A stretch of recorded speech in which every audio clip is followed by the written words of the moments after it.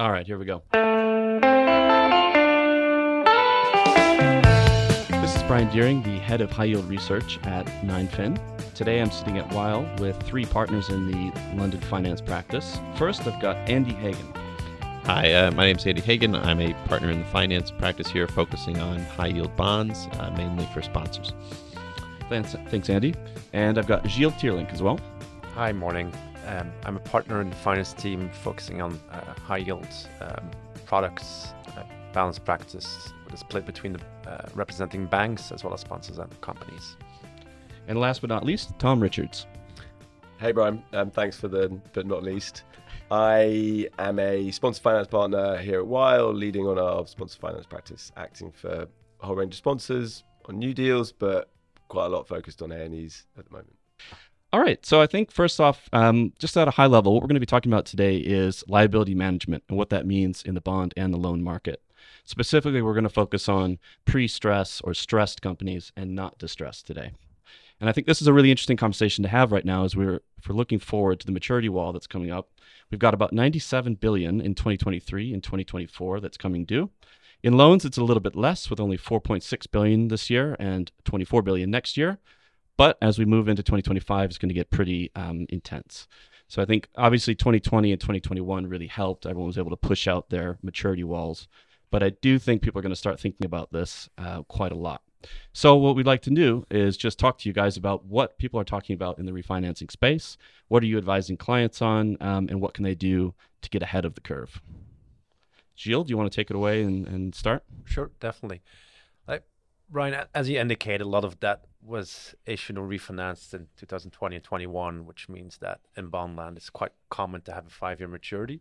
So, we're starting to have discussion with issuer and bank-side clients with respect to refinancing their debts, if not this year, next year, the year thereafter.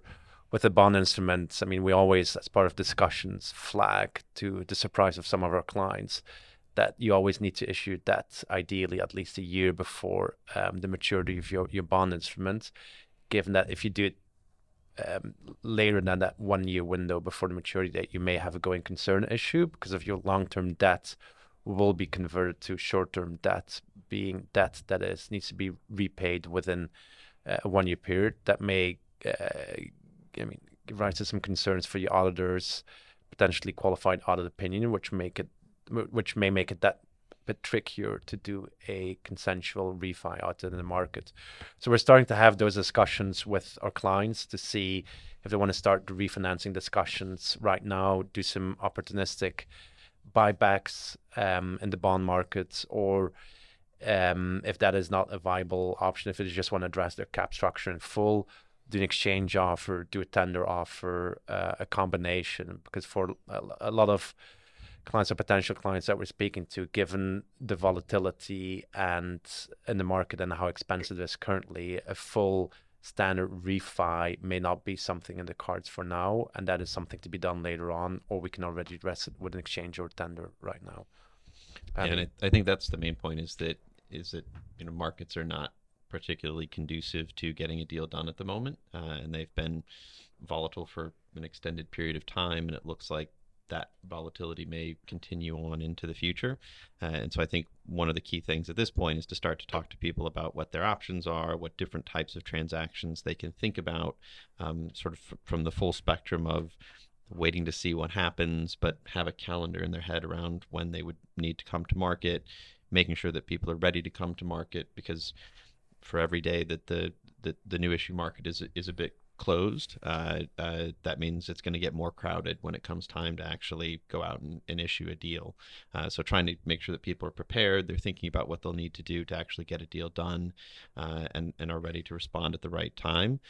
And I think also exploring all the other alternatives that are out there, maybe apart from the public markets that they've been used to. There's certainly been a massive proliferation in alternative capital providers of one sort or another over the last 4 or 5 years.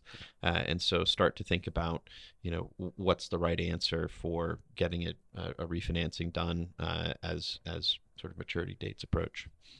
And I think a lot of the same issues apply to the loan market. So one thing we're seeing people being very focused on is proactivity. So proactively managing cap structures. As you said, most of the 23s and 24s in loan land have been dealt with.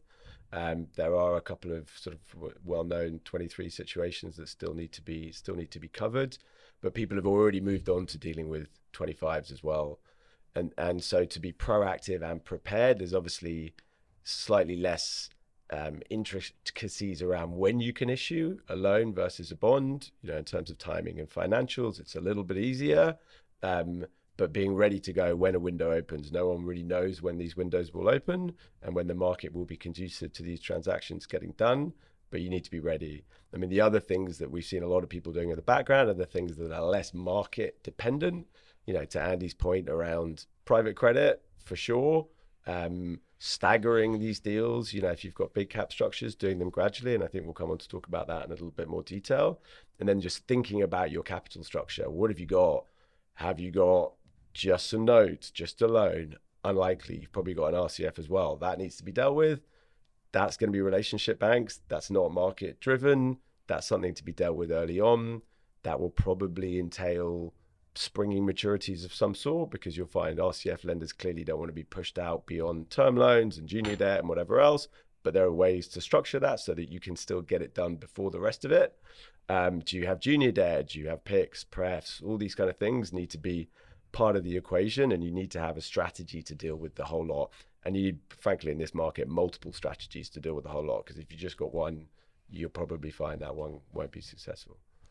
Yeah, I mean, I think these are really good points. If we just one example in the market is Keter, who probably had a little bit of difficulty last year, and then now I think they're in current debt phase, and so you have a little bit more pressure to get it done. And so I imagine that you're definitely bearing that in mind when you're talking to your clients. I think, yeah, you guys have pointed out a lot of interesting things about the transaction structures. So maybe we move into that, and we can start with Tom, maybe on the loan side. Mm-hmm. It's pretty common right now, I think, for people to do an A&E kind of transaction rather than something Absolutely. completely new. So what do you say? So definitely A&Es, new money market is not really there. There's one big deal, kind of pre-war deal still to come.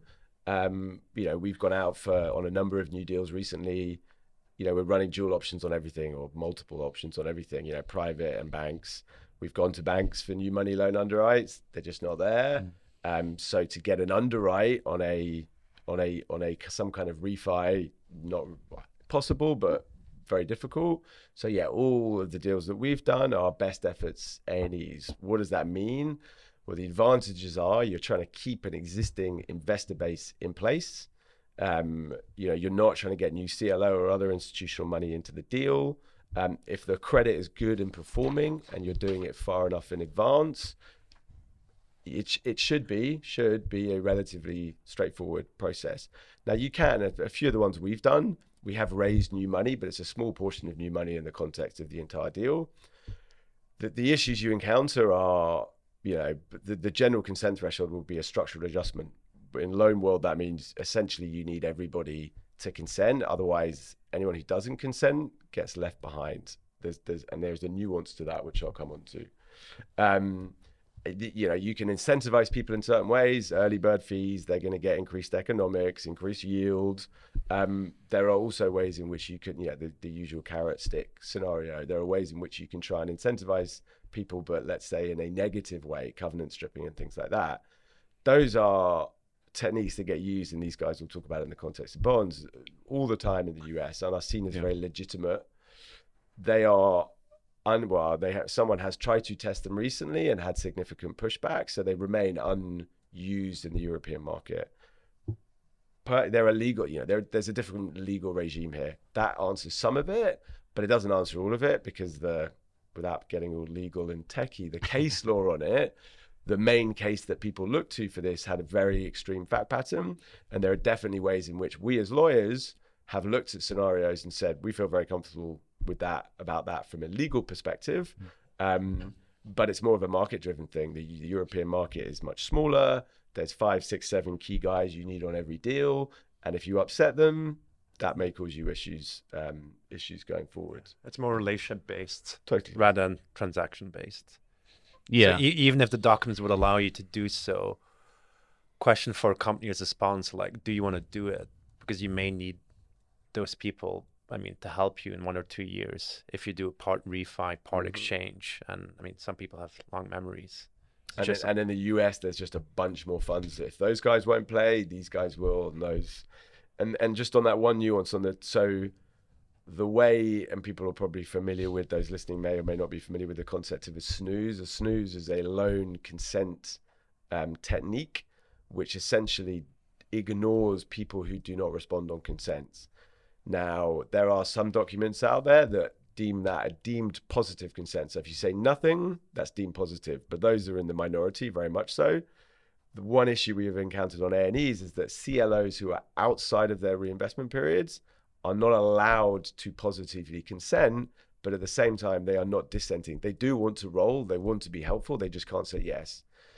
So there are various techniques we found with the help of the sponsors and the banks and everybody on board to make sure that those people can roll, but without giving a positive, tick in the box on the amendment consent. So that's been a kind of interesting development as well. Yeah, that's really interesting. And I think actually it's a good segue, because part of the change in the bond market that I was looking at is you have all these exchanges, and I think a lot of them actually are CLO driven, in the sense you need to cater to your current investors a little bit more. Yeah, and I think that when the phrase liability management is very sort of current at the moment, but it can mean a lot of different things. It can mean everything from sort of open market purchases, sort of line in the water types of things, just seeing if a company can pick up a few bonds at a discount and reduce their leverage, or it could go all the way to some of the more sort of holistic or extreme versions of completely restructuring the capital structure. And I think that's one of the challenging things for a lot of issuers at the moment is looking out and saying, well, which one of these things do I want to do, or which one do I need to do? Is it worth my time and effort to put a bid out there and just see if we can pick up some bonds and sort of steadily reduce the debt load that way? Do we need to do something more significant to push out maturities? Do we need new money for anything? Do we need to recut our covenants in any way? Do we need to sort of overhaul an entire structure? In some situations, or in a lot of situations, it's sort of single instrument. So a company will have a single bond outstanding, and so there aren't necessarily as many options there. You're either buying it back or you're refinancing it. But we've certainly seen situations where companies with sort of multi-layered capital structures have been able to move some of their maturities out, get some new money in, and really sort of be able to move their maturity considerations much further down the line to hopefully the backside of whatever volatility we're seeing at the moment. Yeah. Gilles, did you want to add something? No, I agree. I mean, as Tom indicated in the loan lands, I mean, the way that CLOs can vote or not has driven some of the innovation in that space. I think the same has happened in bond land, whereas previously we saw just exchange offers. I think nowadays we also see like an exchange offer with a tender offer in parallel, where some CLOs that are restricted from rolling to the same CLO will then tender with the old CLO and subscribe to the new money issuance as part of the new CLOs. In fact, it's like some kind of synthetic exchange, but it's being done via a tender plus new money issuance.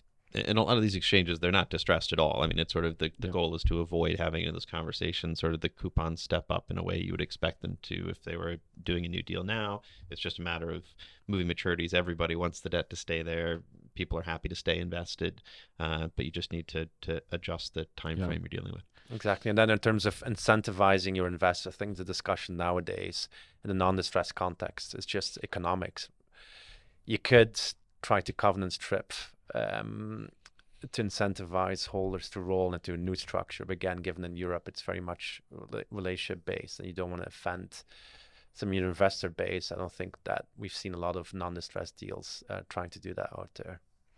Yeah, and I think flipping this around over to the covenant side, it also seems like most people are just sticking with what they had previously, or maybe a few minor adjustments, or even maybe some investor-friendly adjustments. What are those conversations like? I think this 2022 also offered a lot more pre-marketing than we had in the past on the bond side. And so I think we didn't get to see any of the investor pushback publicly on our side, but I assume there were conversations about this. What were those like? I think that in broad terms, sort of the push and pull was much like it was, sort of prior, sort of through 20 and 21. It's not to say that there's been a complete redrawing of covenants or that things haven't changed at all, but in general, it's been the same kind of back and forth that has been, sort of the way things normally work. Again, the big difference is, as Gilles said, it's the economics. It's just the pricing and sort of does it work for people to actually take the deal. No, I mean, based on what I've seen, it's similar to what happened at the start of the pandemic, that certain investors were hopeful, or the investor community, that the covenants would be recut in a more restricted way to the benefit of the investors. But unfortunately, that's not what we've seen. It was more discussion of economics. And nowadays as well, like there may be certain discussions around the marginal covenants, but I don't think there's been much tightening of the covenants. A lot of it is slightly more window dressing. It's like you're accepting certain points, but it's very much around the margin. And I'd say it's the same in loan land. I mean, if you look at the vintage of the loans being A&E, right, they're older anyway. They maybe don't have the most aggressive. I mean, there's still people, lenders and creditors, I'm sure if you go back 10 years, they're issuer friendly compared to that. But if you look at 2021, they're not that issuer friendly by comparison to those covenants. So we've seen in the A&Es, we've done very little pushback, especially from existing investors. It's difficult for to my mind, an existing CLO to say, I've been in this deal for 6 years, I'm going to get paid a load more economics for it, but I want to change some covenants, and it's performing. It's very different if it's non-performing, obviously, but it's performing. Very difficult conversation with the sponsor to say, actually, I want to change a bunch of these things. We haven't seen that.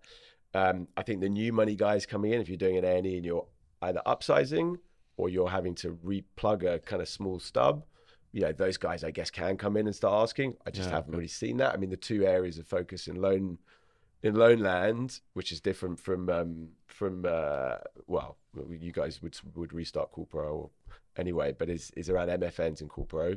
MFNs, big focus for people to restart MFNs, because most of them, obviously, if they had sunsets, which the vast majority do, well outside those sunset periods.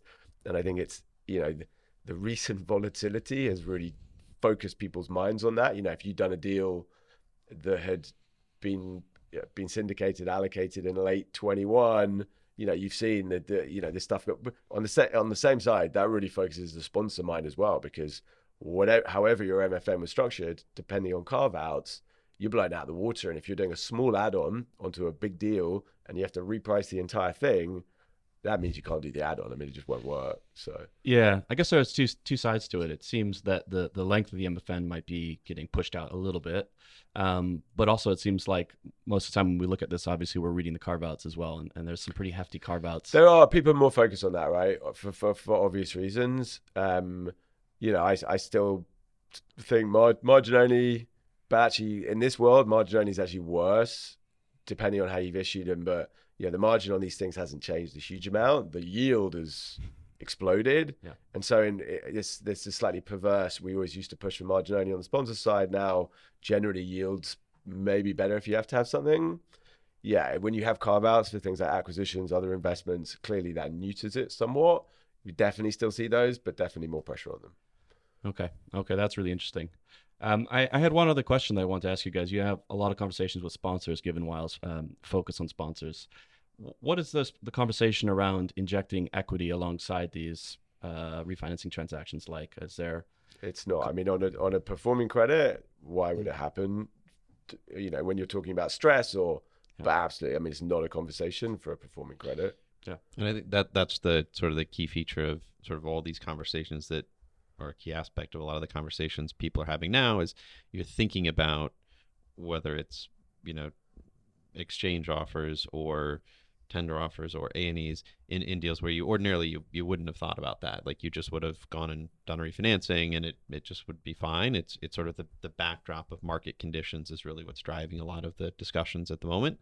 And it's less around sort of how the company's doing, how are the sponsors behaving, like what do people want to do. It's more how do we navigate through a difficult market period. And if you're over levered, if the view is you're over levered, if there's a ratings implication, but absent any of those things, I mean, it wouldn't be contemplated. Sorry. Yeah, that's an important point you mentioned on the ratings. I mean, when structuring in bond land, when structuring some of these exchange or tender offers, we're always mindful of structuring in a way that doesn't trigger any negative ratings impacts. A downside of pursuing a too aggressive strategy, be it exit consents, coercive exchange offers, other than potentially having a negative impact on your relationship with your financing sources, is that some rating agencies may see that as a non-voluntary refinancing, a kind of a selective default kind of distress. So that's also something to bear in mind. I mean, bear in mind that we keep in mind when discussing with underwriter sponsor side clients, is that we cannot, be on the wrong side of that line. And that gets really tough because in certain instances, because you want to make sure you get enough participation to make the whole thing worth it.